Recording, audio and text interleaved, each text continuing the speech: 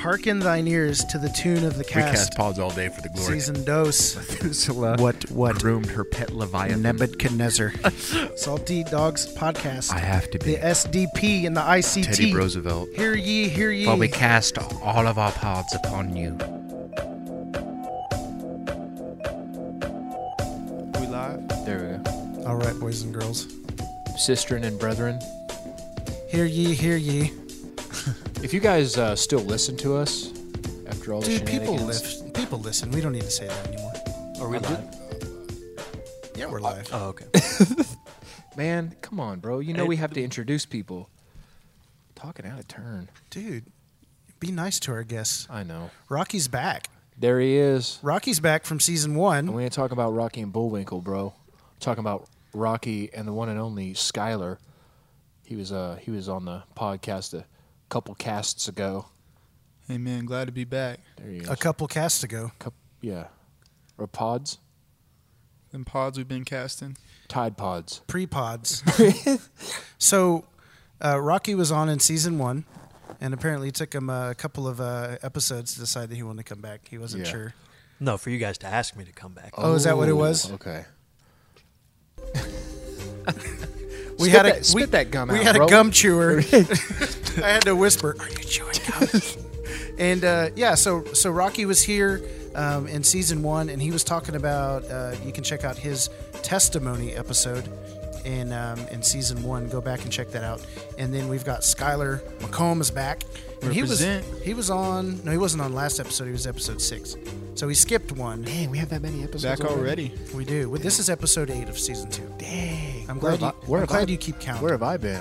Well, you just show up here and then you disappear for a while and then you come back and record, and then I do all the work between. With Really everything just riding else. the coattails, So, bro. it just It's just a riding it's the a good coattails. I really Yeah. like hanging on and So yeah, check out season 1, Rocky's testimony, and then check out episode 6 of season 2. so you can be pre-faced. That's right, be With- prefaced, and you'll hear a little bit more about Skyler and some of his story. I have a good feeling about Skyler coming back multiple times.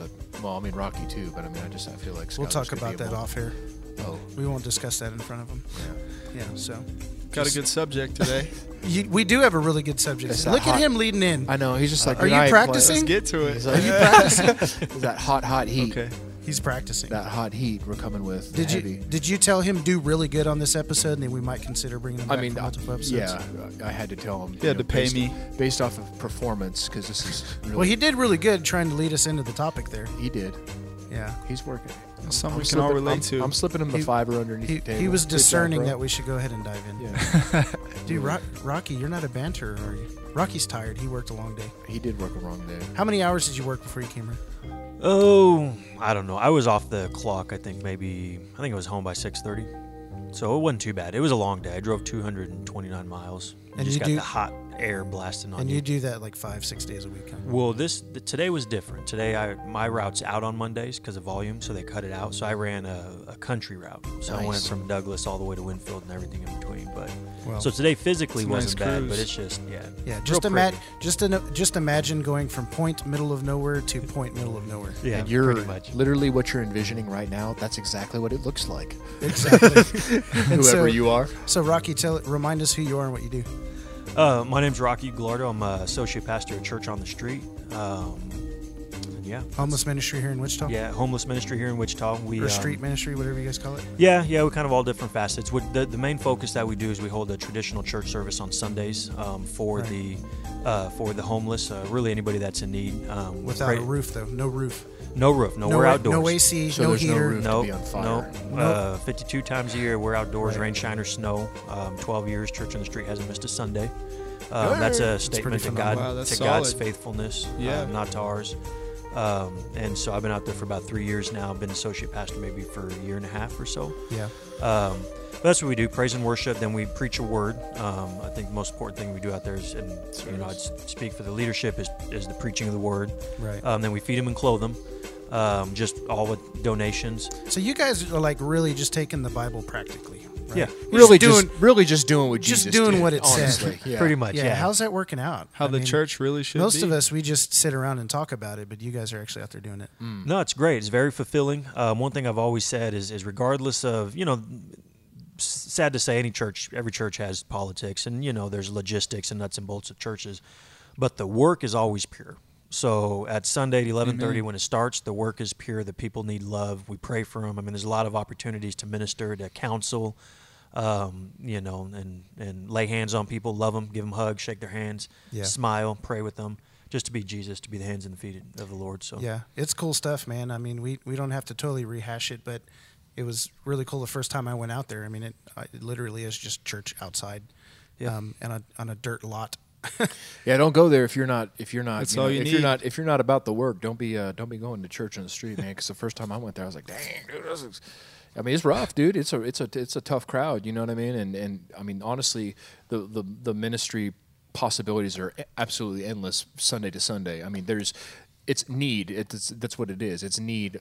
Every Sunday, people are in need. It's not like, we show up in our ties and like everybody's like, oh, I'm good, brother. Too blessed to be stressed. No, these people are stressed. You know what I mean? And so it's cool to be like get down with it. Yeah. That's really where the heart of God is. I believe. Honestly, Totally. Yeah, and so Rocky, thanks for filling us in again. Yeah. Check them out, and then Skylar, officially introducing you on this podcast episode. Welcome, Amen. sir. Glad to Good be to have here. you back. Episode 6 was good, man. I'll tell you what. It was one of I'd call it the more chill episodes we had, but it was very, very scripture heavy. Yeah, really dove into the word. Yeah, we really just head first, like kids. Yeah. Just watch me go into off the the Lord. high dive right into the Bible. Just like a right child. on in there. Yeah, exactly. Mom, Hey, and Mom. then high dive, backflip gainer. Tell us a little bit about yourself, young Skylar. I'm just a born-again brother in Christ. I go to the Derby Church in Nazarene, and God is really doing something there. But I wasn't raised in the church, really, so religion was new to me. In fact, to me, it really wasn't religion when I had my first encounter with God. It was just raw, and it was real. And God has done a lot for me and through me since He saved me from the pit. So, man, I owe my life to Him, and I really enjoy activating and getting involved in ministry. And podcasting. Yeah. Yes, Lord. PTL. All right. Well, let's dive in. I don't need an introduction. No, we don't ever introduce ourselves. I know. I think, we don't need to. You got a whole testimony. That's true. Episode. You have a whole They testimony. Can You Just dive have an into entire that. episode about yourself, Yeah, you megalomaniac. That's awesome. So, man, I'm excited about this I'm episode. nervous. Are you nervous? I don't know about nervous. I just you can just feel it because it's heavy. Yeah. Oh, it's a heavy one. So let me kind of back up, I guess. Something that maybe you need to know is that Rocky and I, we've been meeting maybe since like October, November, something like that. yeah, probably about that. And Rocky reached out to me and he said, hey, man, I really need some accountability. And I was just like, all right, well, let's start meeting together. And honestly, it took a little while to kind of get things rolling, to kind of open up some trust. But our meeting together every Thursday night, it got real quick. You know what I mean? Real quick? Yeah, Yeah. it's like, well, that escalated quickly. And what that turned into was just really a no mask kind of situation where we said, man, here's what I'm struggling with. And so he and I have been in this friendship, this relationship for some months now, and we've really seen some really positive things and some change, by the Spirit in us and through efforts, really mortifying the flesh, seeing some sin die. But just recently, last week, I believe, I felt led to preach a sermon on hidden sin. Mm-hmm. And what led me into this, obviously this podcast topic, but led me to that topic to preach was that I was seeing people in the body really struggling.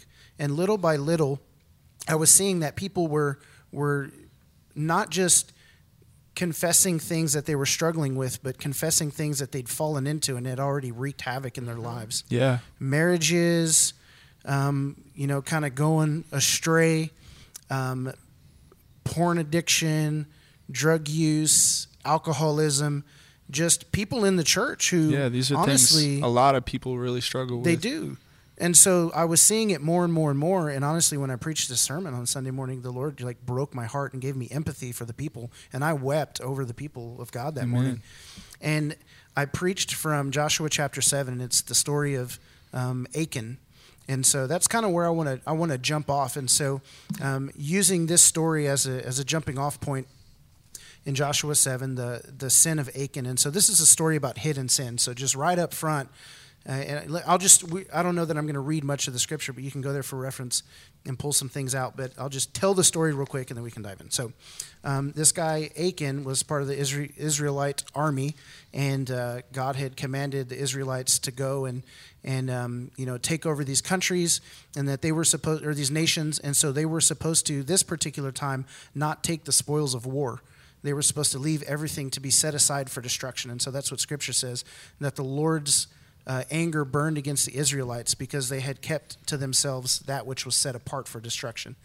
And I just think that's a picture of sin in itself. Yeah. When we hold on to sin, we're keeping stuff that's set apart for destruction. Yeah. Right? If by the Spirit you put to death the misdeeds of the flesh, sin is destined for death, right? And so what happens is he keeps this silver and this gold in this cloak, and he hides it under his tent. Long story short, he gets found out. God knows that there's sin in the camp. The Israelites can't win this tiny battle against Ai, and so God says there's sin in the camp. And so then they call out all of the tribes, and they call out the families, and they call out the individuals, and it comes to light that Achan has hidden these spoils of war under his tent. And so what we see then from the story is that his sin not only affected himself, but it affected his family. Even his tent was burned, his oxen and the animals that he owned, plus the stuff that he had set aside and kept to himself was all burned. And so there's this picture of how our sin, our hidden sin, affects not only ourselves but those around us. But let me give it away up front, is that now for us, the gospel of Jesus Christ has come. And so there's no public stoning, and there's no fire of judgment coming for us because we're in Christ. And so when we confess our sins, there's forgiveness and redemption and restoration. There's no longer judgment if we're in Jesus.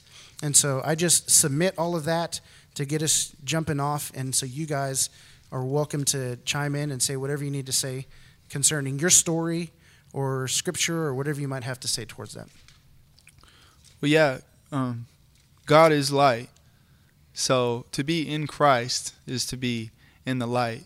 And when we have these dark areas in our consciousness, man, especially if you've been born again, I can speak from my personal testimony. It's agony. It really wreaks havoc from the inside out. And I think of you spoke about how you notice these things were already wreaking havoc in people's lives by the time it was exposed. Right. And I think about the scripture in James when it says when sin is conceived, and it creates a living thing, and it gives birth. When sin is conceived, it gives birth, and it's a living thing, and it grows into death. Yeah. And I think about like a cancer cell. If you get to it quick and cut it out, you got a much better chance to live, to survive, than if you catch it in stage 4 way down the road, and this thing has progressed and grown and become a part of you, like deeply rooted. Right. And I just get that visual of hidden sin in the book of James. I can't remember what scripture that was, but I know which one you're talking about. Mm-hmm. So something I wanted to submit also is in regards to what you're talking about is that typically we get the phone call from the person who's in jail. This is just for example, who's in jail, who got the DUI, who hit somebody while they're drunk, and you know they're going to get convicted for DUI. You don't know what other charge is going to hit, but they're like in jail and they're in this time of crisis. And that's when you get the phone call. You rarely get the phone call when they're sitting in the parking lot of the liquor store saying, I really want to drink tonight. Yeah. You see what I'm saying? Amen. And so this entire thing, this whole story, and when I preached it, I talked about how this, it really is the mercy of God. It really is the grace of God that beckons you to confess and come out of that now versus later on down the road when it's too late. Yeah. Or not that it's too late when you've already experienced so much consequence. You know what I mean? It's the grace of God that calls us out at this stage, right? Because at whatever stage it is now, it's the grace of God reaching in right now. For some of us, we've just now started struggling. We've not spent our entire life savings on gambling, or we've not racked up credit cards with porn subscriptions. You know what I mean? Yeah. Like, we're struggling, and it has yet to turn into this major consequence. It's the grace of God intervening right now to change the trajectory of where you're going. Yeah, absolutely. And I think I don't want to talk too much here. I'm kind of still on the show, but I'm drawing a blank. Go for it, Rocky. I know you got something. You got something, Rocky.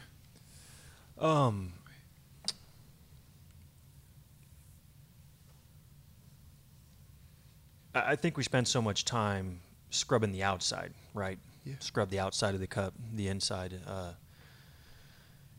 And, when we talk about hidden sin, I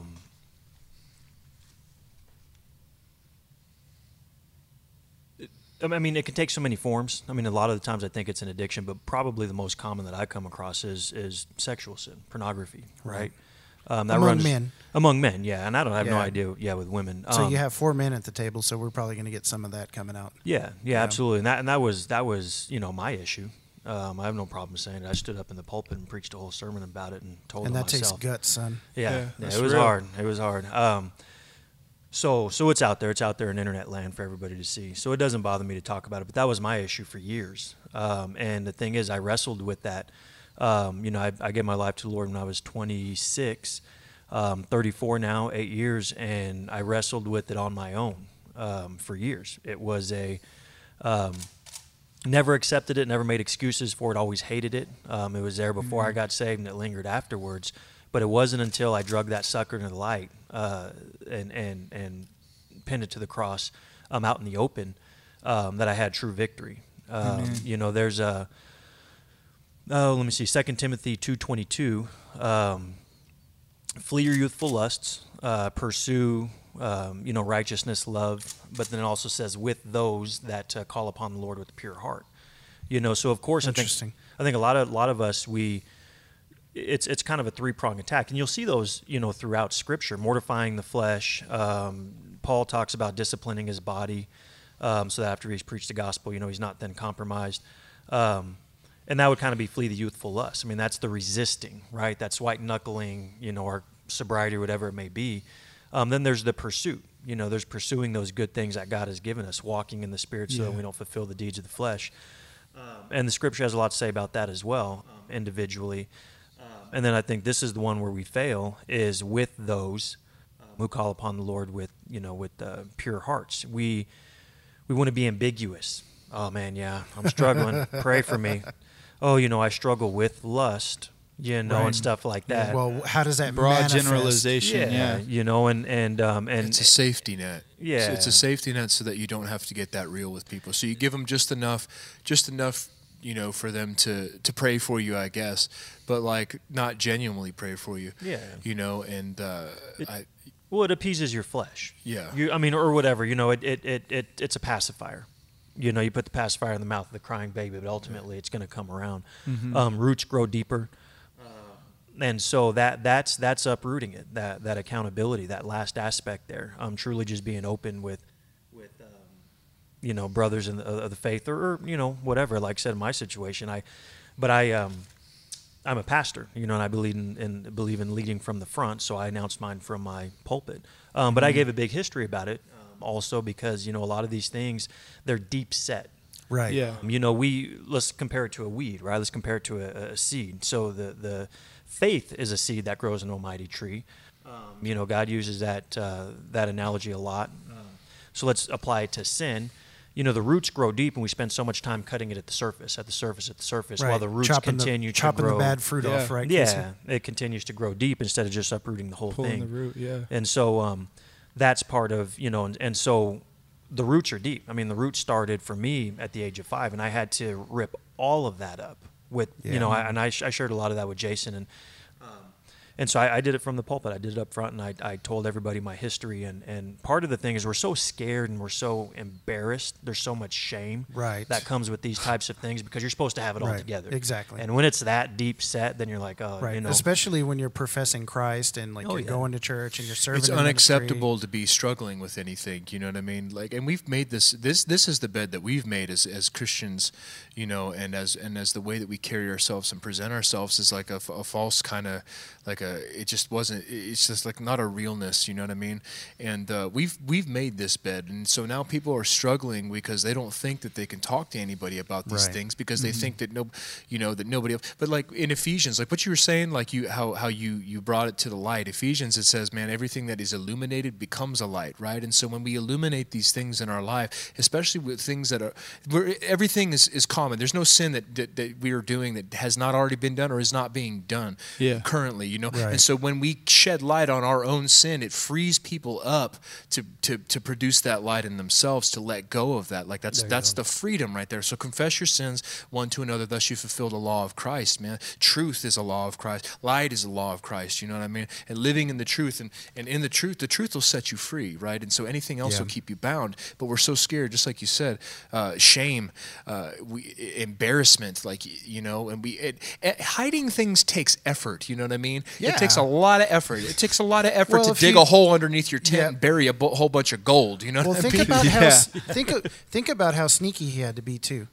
I mean, to carry a bunch of gold and a cloak and some silver. He had to do it during the night, bro. Well, he either had to do it during the night or he separated himself from the rest of the army and allowed them. He allowed himself to be separated, and then he did the sin in the dark and behind people's back. Yeah, right? And let me talk about that so too. There's sneakiness. Because isolation, man, has been in my life a stifling thing because I'm married, bro, and I'm not addicted to porn or anything, but there's hidden just that isolation. Like I have to deal with this on my own, you know what I mean? And but in a weird, sick sense, in your ego, you know what I mean? It's like you crave being isolated because you can continue to do what you were doing, you know what I mean? Because like you said, when you bring it to people, you have to be held accountable now, And isolation, like I say it all the time, when the flock is together, man, that's when it's the strongest, man.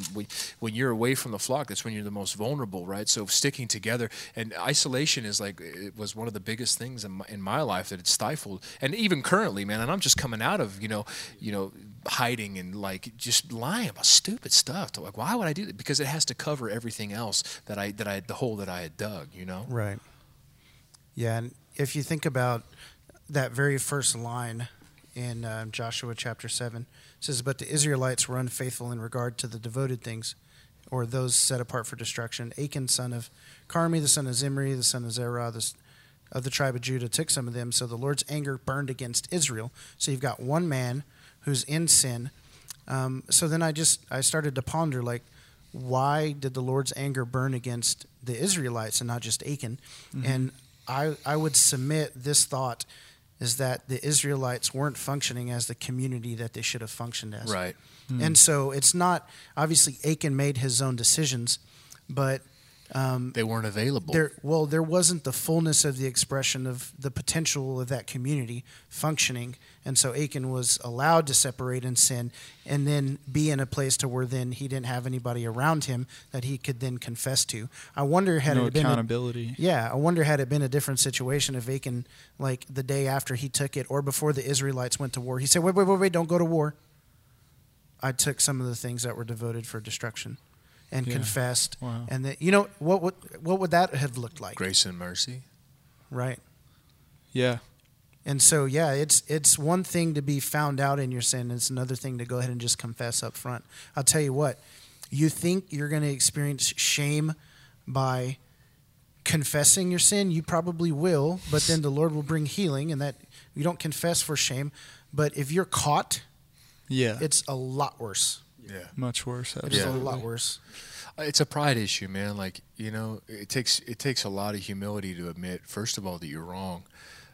Second of all, that you've done that. You just those nasty things on the inside. You know what I mean? That you feel those things are so hard to even, or to go to my wife and be like, man, like this. It's the worst. It's the worst. But that's the pride in you. That's like, you know, it just You feels. know, You it's the feel. pain You know, of- you feel of crucifying the flesh and mortifying Right, the flesh. It's yeah. the pain that comes with that. Rocky, Yeah. tell me a little bit about, because you coached me in this. Tell me a little bit about what it's like to actually just dive into a conversation where you have to like talk to your spouse about some things you struggle with versus waiting for the proper or for the right time. Because I would always say, "Oh, it just wasn't a good time. Wasn't a good time," and you were just like, Safety "No, bro, net. no, bro." Yeah, I'm not very nice to myself, you know, so I kind of hold myself to a higher standard. So not higher standard, I should say, but harsher standard. I've never been caught.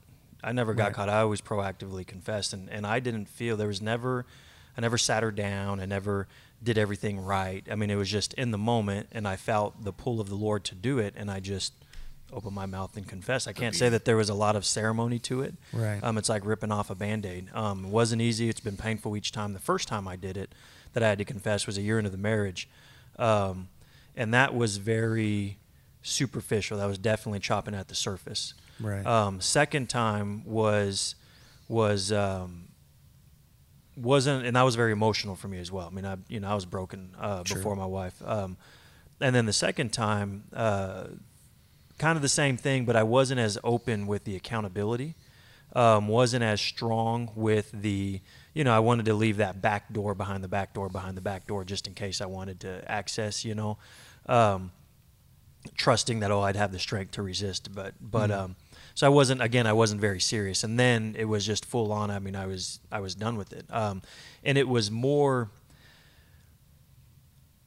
I would have to say honestly, and I think this is where if you really want sin out of your life, it's not so much that I was worried about that I was hurting my wife. It was, I realized it was an issue between me and the Lord. Right. And it was going to cause separation between us.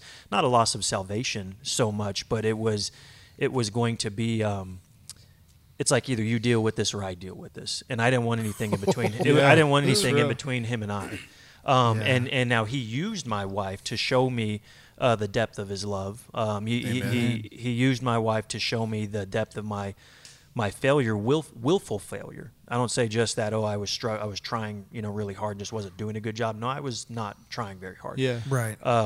But ultimately, it was my relationship with the Lord that began to suffer, that really pushed me to. And I think that's if that's what you focus on, then everything else falls into place. Right. If you try to gratify your wife, it'll work well for a while. Yeah. It's going to backfire. Some way, shape, or form, you're going to fail. You're going to resent her. You're going to get angry at her. Something.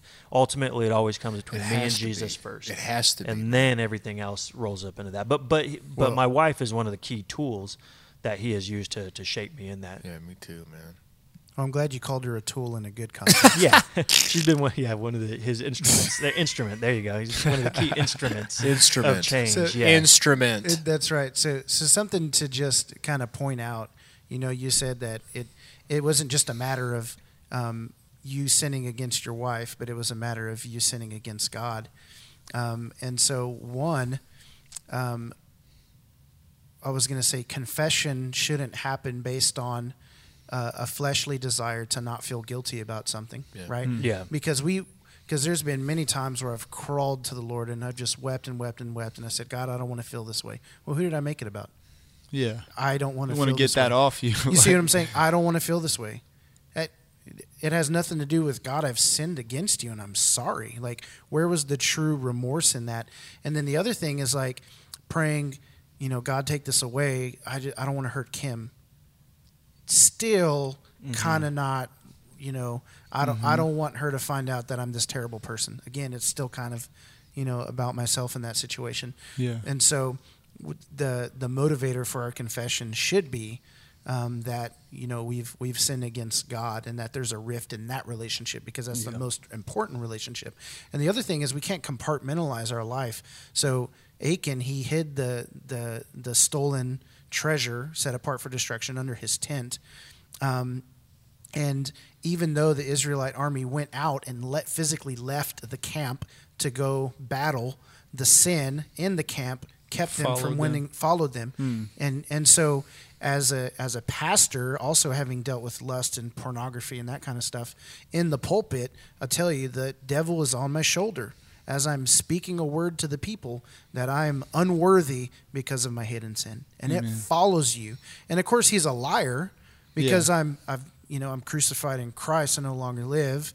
My sins are forgiven, but I also know that I continued to indulge in something I shouldn't indulge in. And it's not that I confess so that I can be more powerful in the pulpit. Yeah. Right. But it's that's an effect. Yeah.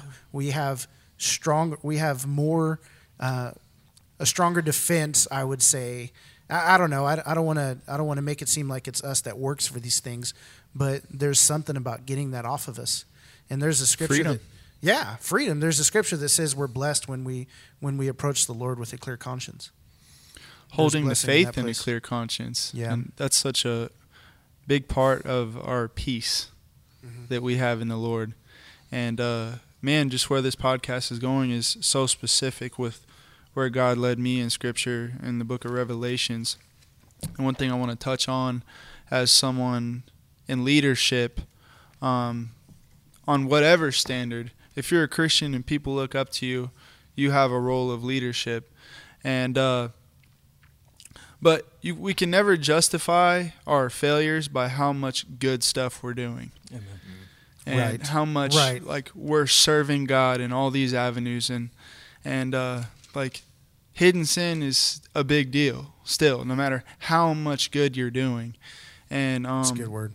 It's interesting because God led me to in the book of Revelation, to the letter to the church of Thyatira.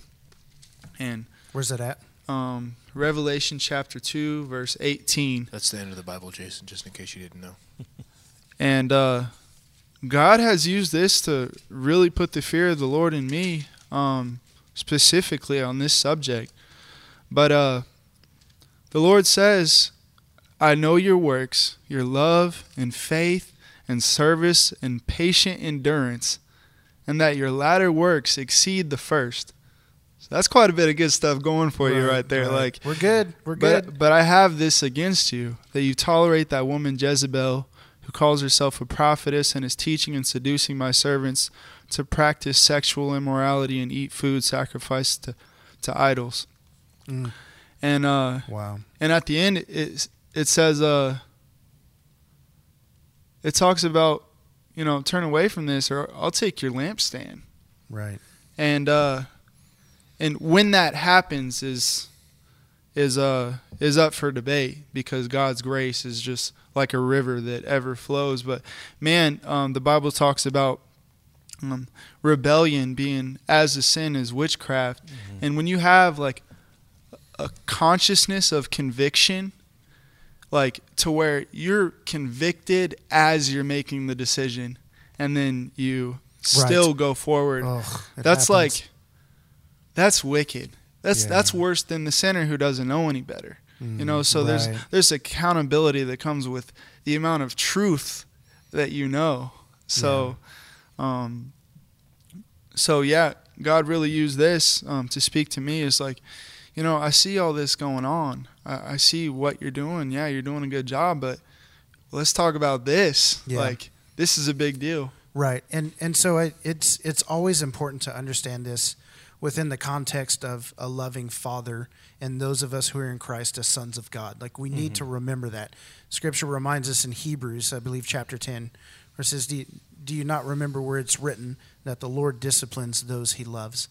And then it talks about discipline not seeming pleasant at the time, but once we're trained by it, it produces a harvest of righteousness.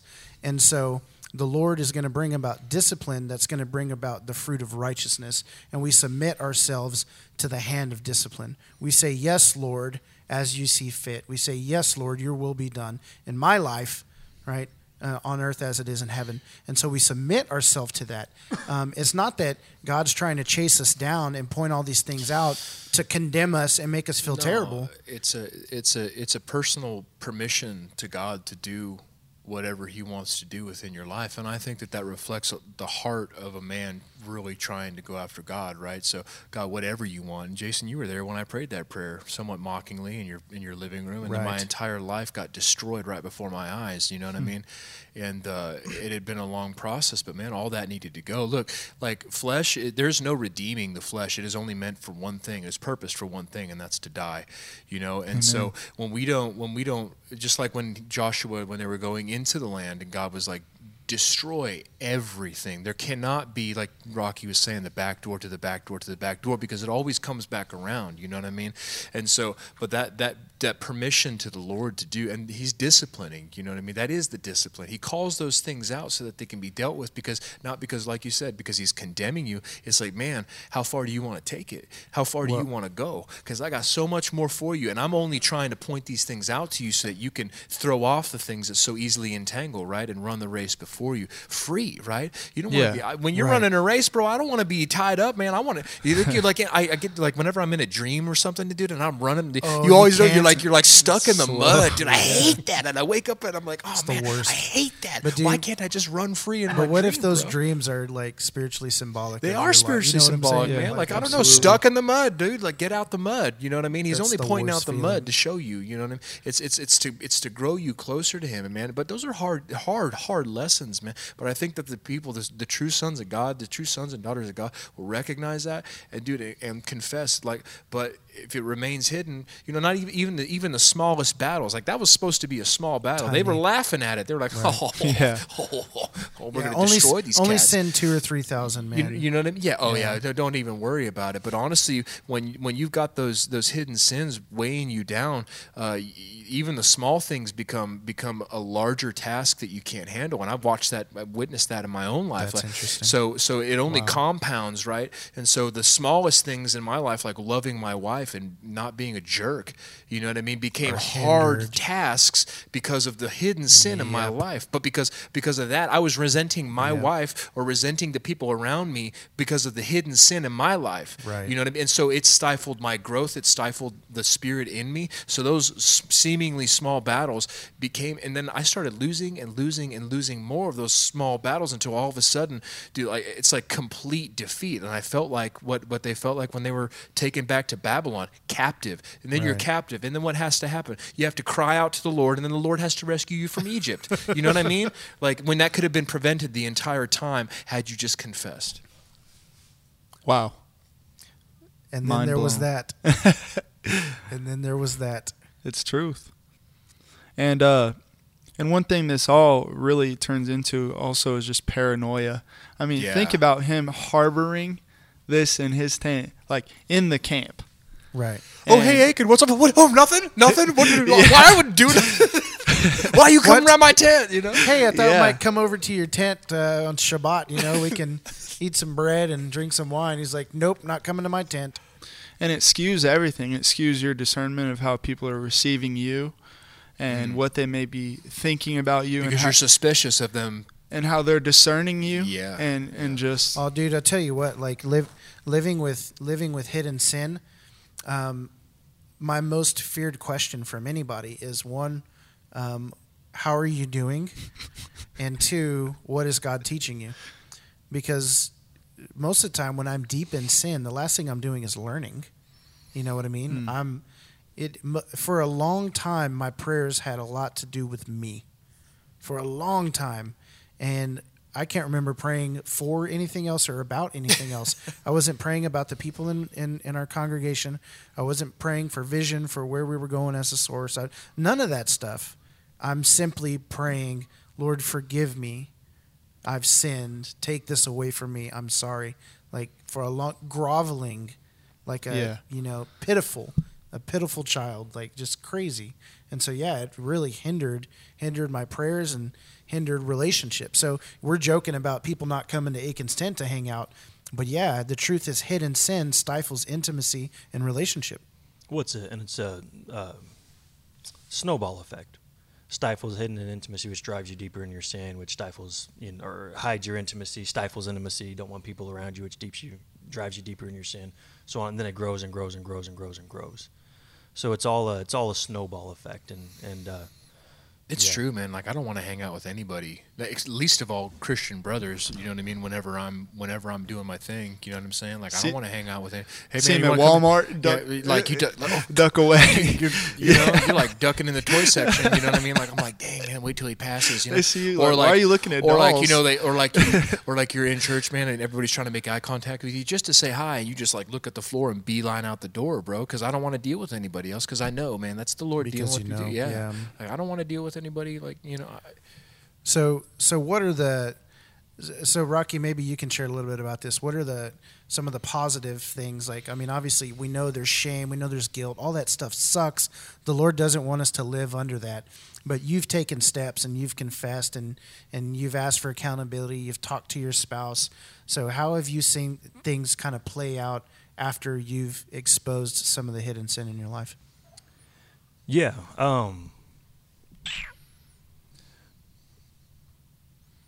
Well, definitely perspective.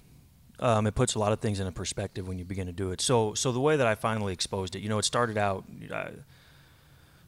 with me and Jason having our accountability, but kind of ultimately culminated when I, preached a sermon and kind of give a testimony about my, sexual abuse, kind of planted seeds and things of that nature, right? So the positive, well, first off, before you get to the positive, it's very bad beforehand. Right. I mean, it's when you actually, I mean, we all kind of have this barrier in our mind, like, oh, I'm going to do everything I can to be free from this sin, but I can't do that, to be free. I won't do that. And for me, it was like, well, I'll tell an accountability partner, I'll tell those that are close to me. But man, I can't have strangers knowing what's wrong with me. I can't have my pulpit knowing what's wrong with me. Right. And so that whole process, the morning that I typed a very ambiguous sermon, kind of like we talked about, very carefully, strategically explained my sin and things of that nature. And so had it all typed up, ready to go. I mean, it would have preached okay, Right. And that whole morning, I knew that it was no good, and I knew what I was supposed to do, wow. And I cried that whole morning, and it was kind of a Garden of Gethsemane type of experience, a piece of a drop, I think, of kind of what the Lord went through. Yeah. I wake up pretty early. I think I was up maybe about 4:30 that morning. I think I was just in tears. I mean, I cried for like 2 hours. Gosh. And the only prayer I could really say was, I don't want to. I'm embarrassed and I'm scared. Yeah. And that's all I could say. I mean, that's all I can muster out. My wife wakes up, I wipe the tears away, and kind of sit there and go get in the shower and stuff, cried more, cried on the way to church. I mean, it was horrible. I'm so serious. I was so terrified. I knew I was going to do it. I was already committed to doing it. I even took my sermon with me just in case the Lord delivered me at the last minute and said, you don't have to stand up. I'm dead serious. Yeah. You don't have to stand up here in front of these people and tell, thank God, I knew you weren't serious. And tell all these people this thing. No, don't sacrifice your son. Yeah, exactly. Yeah, he shows up at I knew you were going to provide the ram. I was like, looking for a ram. Jehovah Jireh, I provided. Yeah, now if this is Jesus in the garden, then I'm hosed. But if it's Abraham and Isaac, then I'm okay. I brought it with me. And so, so I did it, and that was very painful. And then even after doing it, I was angry with the Lord for several days, and I didn't know I was angry. I was in a funk. You think that after I did this, and I just opened this wide open, and I've kept it wide open since then. I have no problem talking to people about it. Obviously, you're on a podcast. Still talking about it. Worldwide podcast. And so I didn't have a lot of peace. I mean, I wasn't happy. I didn't breathe easier. I mean, I was still embarrassed afterwards. I did what I needed to say, even though people said, oh, that helps me out. I had people come up and ask me. I have another guy that I'm kind of mentoring and through this, struggling with the same stuff. So that's a positive thing. Yeah, it is. But none of that mattered for for days. Sure. I just still felt bad. It's the enemy attacking you with shame. And I was angry, and I didn't realize that, but I was angry at God. So then, when I finally got past it, one thing I realized is going through that and having my shame exposed out in the open was a gift, because I got an opportunity to share in the suffering of Christ. Amen. And I kind of shared this. I thought about this to myself, and this is kind of I'm just sitting there meditating on the whole process, thinking about it, and God's kind of giving me images. And I bet when we meet Jesus, He's not going to be wearing a ball cap, long sleeves, and gloves to hide all of His scars.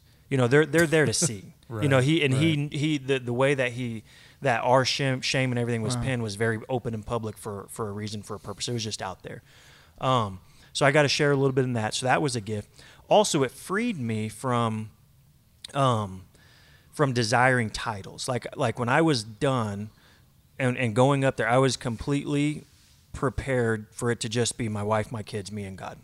No more ministry, no anything. If you know what I mean, you go up and you say, "I'm going to preach this sermon. I'm laying this down." And, yeah, so, yeah. It's like, okay, well, if they kick me out, so be it. Who cares? I'm free from this. Finally, now I can just go and just be free. So I didn't care if I carried the title pastor. I didn't care if I wasn't at church on the street anymore.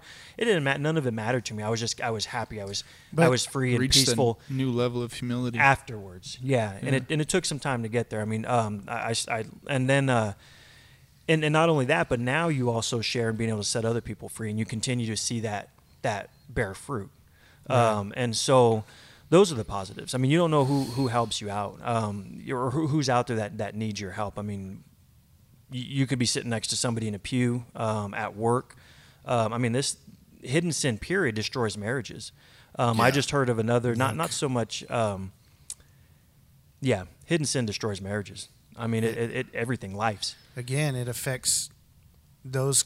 It affects immediately those closest to you. And so one of the things that I say often is that, obviously as Christians we're undergoing sanctification, and so the Lord is continually changing us, and He's wooing us, and our heart and our affections are being redirected towards Him. Mm-hmm.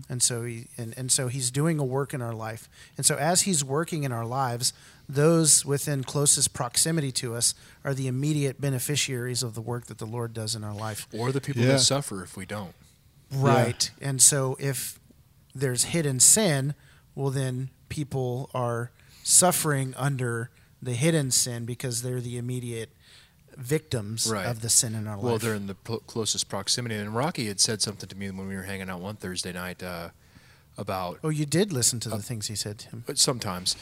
But I usually know everything beforehand. So, but usually Rocky, just a really good reminder, Rocky. Yeah. Oh, thanks, man. I already knew that, but thanks for reminding me. No, he said, man, when the man is right, when his relationship is right, the marriage is right. But when he's not right, dude, the marriage isn't right, man. And I took that home and unpacked it. Not that it needed much unpacking because it's self-explanatory, but I realized the depth of the division that I was causing in my family because of hiding and because of not being truthful with my wife. Even though she's smart, she knew what was going on. You know what I'm saying? She knows what's going on. I'm the one looking stupid. You know what I mean? But my family was not. My household was in disarray because of me. And this isn't a patriarchy thing, man. I'm just talking about what the Bible says about man. You know what I mean? Like being the head of the household, man. Mm-hmm. And if you're screwed up, bro, your house is going to be screwed up. Yeah. And so Rocky had said that to me one time, and I really took that to heart, and I was like, man, and that was one of those things that kind of propelled me towards, this culmination where I'm at now, to where, I've come to my wife and we're reconciling right now, and, things are getting better, but the only way to do that, and the Lord said to me when you were just speaking now, that darkness thrives on ambiguity. Yeah. It thrives in ambiguity. It thrives in half-truths, because the whole truth is not the freedom set, is not the truth that sets free. Right. It grows in the gray. Correct. And then also give everything for connection is what I heard also. So when we give that all, and we give it, you gave it all, man. You were ready, but you were ready for the disconnect, but you were ready to be connected to the Lord. And so those two things is what I've just unpacked out of that, man. It was really important to me. I don't know to say that. That's huge, man. And just back to what you were saying, Rocky, is that you didn't care about titles. You were ready to have all that go away. Ready to lose it all, man. Ready to lose it all. And so I can tell you that there are most likely, I know that there's some ministry leaders who listen to this podcast. We've gotten some emails from them. And so oftentimes the fear of being found out, it coincides and lives with the fear of failure and the fear of falling as a pastor. So not only are you bound to this sin, but you're also afraid of losing the ministry and losing the title and losing the influence and losing the paycheck, so that then you trade in all of those things for your freedom, right? And so you're saying, I would rather this sin in my life and be bound and still have this title and this paycheck, rather than getting free in the Lord and not having this title or this paycheck. I'm so uncomfortable right now. Well, yeah, it's true though. One of my greatest fears as a pastor was being found out. I mean, honestly. Yeah, but when you take care of that, you don't have to worry about that anymore. You know what I'm saying? Like, you confess it. You don't got to be worried about found out about nothing, dude, because you're living free, man. You know? Yeah. Living free. Well, again, it's one of those things of you saying, I have this issue. I'm taking steps towards having freedom. I'm sorry. I'm sorry to the Lord. I'm sorry to you all. Versus, so Pastor Jason isn't here this week. And as a matter of fact, we're not going to see him again for a couple months. Then everybody's wondering what happened, man. He's going through some spiritual rehabilitation because we found out some sin, and you know what I mean. But think about what else that does. That incites other people to gossip. So you know what I mean. Like, so it incites this entire, rumor mill, and then all of a sudden, all these people are sinning because of your sin. You know what I mean? Like, because you got found out, man. It's like a reciprocating like you said, the snowball, man. Like, yeah, it's not ideal, certainly. Well, and part of going along with freedom in relationships is, when you're on fire for Christ and people see you activating and helping people out and being an ambassador for Christ, they can put you on a pedestal like you're some sort of super Christian. And then when something like that gets exposed, it's like, whoa, then you look like wicked. Right. But when you come forth like in transparency and just talk about like this common human struggle that we share, then they can see you as a brother in Christ that's going through the exact same struggle that we all are. And there's freedom to struggle. Yeah. But yeah. There's still accountability to endure. We're not talking about sin buddies. Yeah. Because that can be wicked that word too. struggle, I mean, it's to wrestle with the adversary. It's when you're not struggling. Right. But then you can be open with the struggles. So then Rocky and I, it's like we still confess our struggles every Thursday. It's like, on Monday this happened, on Tuesday that happened. It doesn't mean that the struggle goes away, but I can tell you that the manifestation of that lust has diminished tremendously, so that we're not falling into the same sin patterns with screens and images or whatever it is. But now we're recognizing triggers, and we're talking about action steps that we're taking, and we've set up accountability through our phones, and we've got codes to lock each other out from browsers and all sorts of stuff. And so you start to take steps, and you erect walls. So here's what I was talking about one day, and I'll leave you with this, I suppose. So the Israelites, when they were in captivity, they cried out to God, and God heard their cry, and he sent a deliverer. And it was then after they fled from the Egyptians, and then they moved into the promised land. And it was then when they began to take over those lands that they built cities and erected and fortified walls. They erected and fortified the cities outside of the camp of the enemy. They didn't create this comfortable, or they didn't try to erect a city and a wall within the walls of captivity in Egypt. And so what I'm saying is that oftentimes, like even in our sin and when we're still captive, we try and do things that are going to keep us safe from those things when we've not even been delivered. You haven't even exited the land. You haven't even exited the land. But like what you're not even in the green zone, dude. Like you need to. Yeah, so you get out. One, I mean, obviously that's all. It's all by faith first and foremost. We have to faith. It's by faith that we believe that Jesus Christ has set us free from sin and from death, and that we are in Christ, and that we are forgiven, that we are holy, but we are being sanctified. We got to get our identity straight, and it's from that place that then we can move forward. It's from that place of grace that we kind of catapult forward away from sin. Yeah. Right? And so it's knowing that we're saved even in our sin. While we were sinners, while we were still enemies, while we were still God's foe, he died for us. And so in our sin, we are loved. It's not that we get out of sin and then we're loved. And so we don't work out of our sin to try and feel accepted by God. If we do that, we've got the cart before the horse. Yeah. And that's a big mess, right? And so we've got to we have to understand that we have been delivered from sin. Scripture tells us that we have no obligation to live according to the flesh. We do not have to continue to sin. And Jesus broke the power of sin over us so that we have a choice. And the Holy Spirit lives in us, and it woos us, and it moves us, and it tells us what to do and what not to do. And so we're not ignorant, just like you said earlier.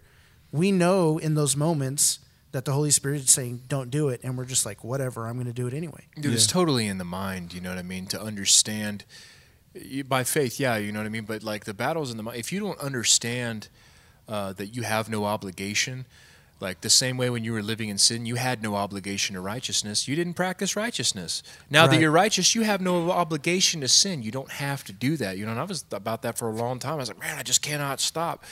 It's just, it's a lie, man. It's like lies and darkness just twisting it up in your mind, man. Identity's huge. It's to huge, overcoming yeah. that. To find the courage to step out and do all that, and whatever it may be, you know. But identity's huge. I mean, that's it is. And you know, so many people. Huge. Yeah. Yeah, it's like you find the strength because you have His love, not because you're trying to get His love, and it's a whole different dynamic. Yeah, Right. And a whole nother podcast. Yeah, it's not working for His love. It's working from because His you love. have right, it. Yeah, because you have it's it. it's more like, and the discipline is more like, you know, you're my son. This is the standard. So why aren't you doing this? Right. Opposed to, you know, I need to hurry up and do this so I can be His son. Well, it's knowing your identity, and then so there were some moments where I would draw from this phrase or this statement where I'm about to look at something or I'm about to do something, and then I tell myself out loud, this is not what the children of God do, and so you don't have to do this. Amen. And then you don't, and it doesn't have to be dramatic. It's a simple no, just as easy as you say yes to it. Just say no. Right. And let your yes be yes obviously- and your no be no. Like and again- that's honestly all it takes. Right. No. And again, we've addressed the severity and the roots, and it goes deep, and it's not easy. But with Christ and with God, all things are possible. And again, the other thing is, it's not like a crack addict wants to remain a crack addict. Crack addicts don't want to be crack addicts, most of them. Yeah. You know, I guess, Rocky, you know more about them maybe. No, But, yeah.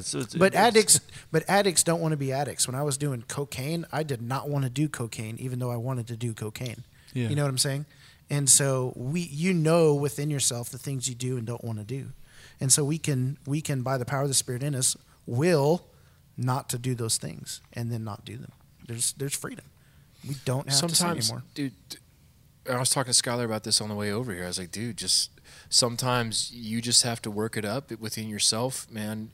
And I'm not saying that do it apart from God. I'm just saying He's not going to be there all the time to baby you, man. Sometimes you just got to mount up and say, no, I'm not going to do it, and actually make a conscious decision to obey because it's the right thing to do, because you know it's the right thing, not because you had this huge moment of spirituality and God carries you started through temptation. glowing. I elevated above my sin Right. and I just levitated. It's levitated away from the it's like, dude, He provided a way out, and that was the ascension into heaven. And so, you know, like sometimes you just gotta work it up within yourself, man. You know, and just kind of you can't wait for your feelings to catch up. Yeah. You know, like, hey, man, I'm gonna make.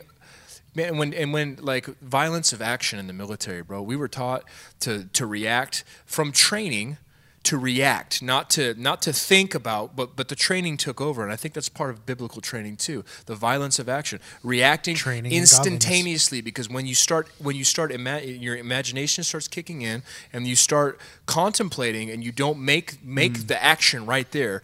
It's death. It's life or death, right? So you can exist in life or you can exist in death. There's two roads, yes or no.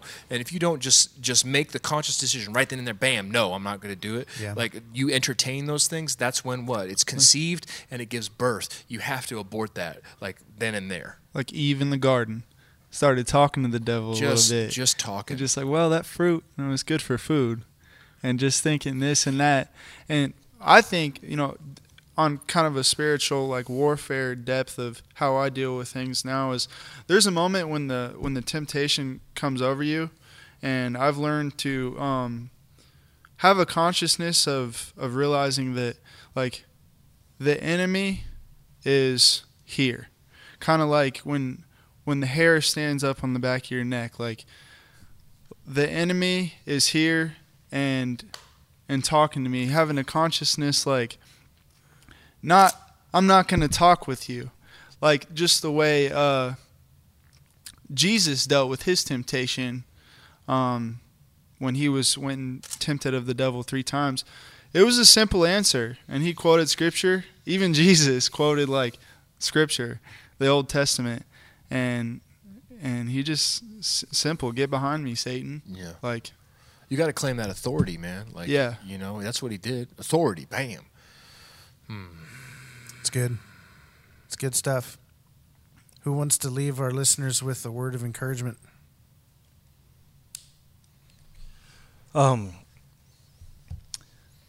Yeah, you know, victory's out there, but it starts somewhere, and usually it's very painful.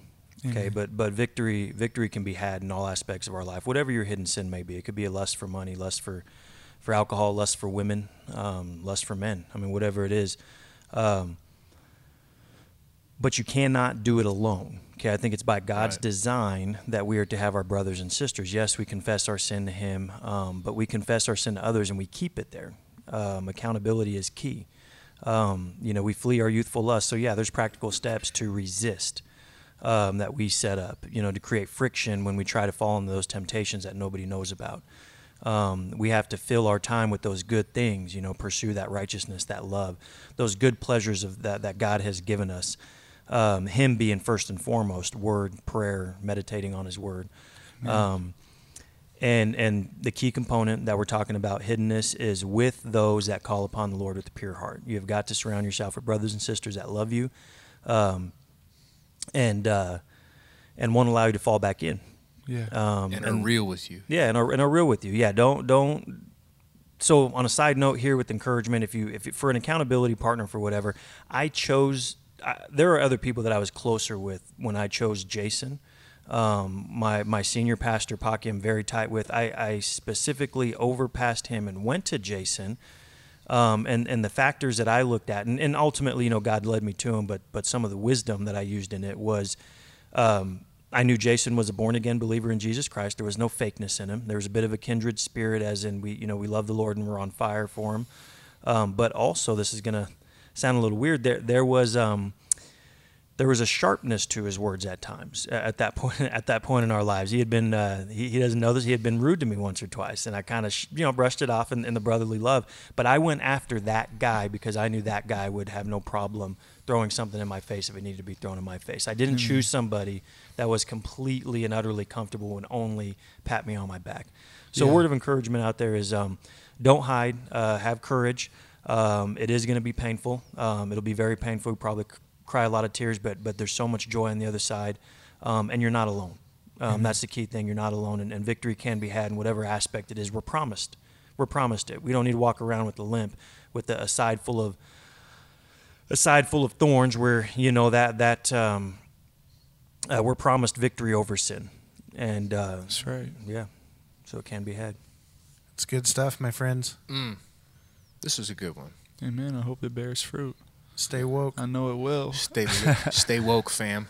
Keep that spirit woke. For the devil wanders prowls around. Yeah. So he does. Stay lit. Stay woke. Yeah. Stay lit. There you go. Bring it into the light. Correct. Stay lit, fam. See, Christians are fun too. Really, yeah. Gosh, yeah, we have our own vernacular. Yeah. Man, thank you guys for listening. Dude, I just want to thank you guys for those of you that email us and stuff. Those emails that we get are really a really big encouragement, and it's good to know that there's people on the other side of this microphone that are listening, and that it's helping you, and the encouragement that Jason and I get from your emails.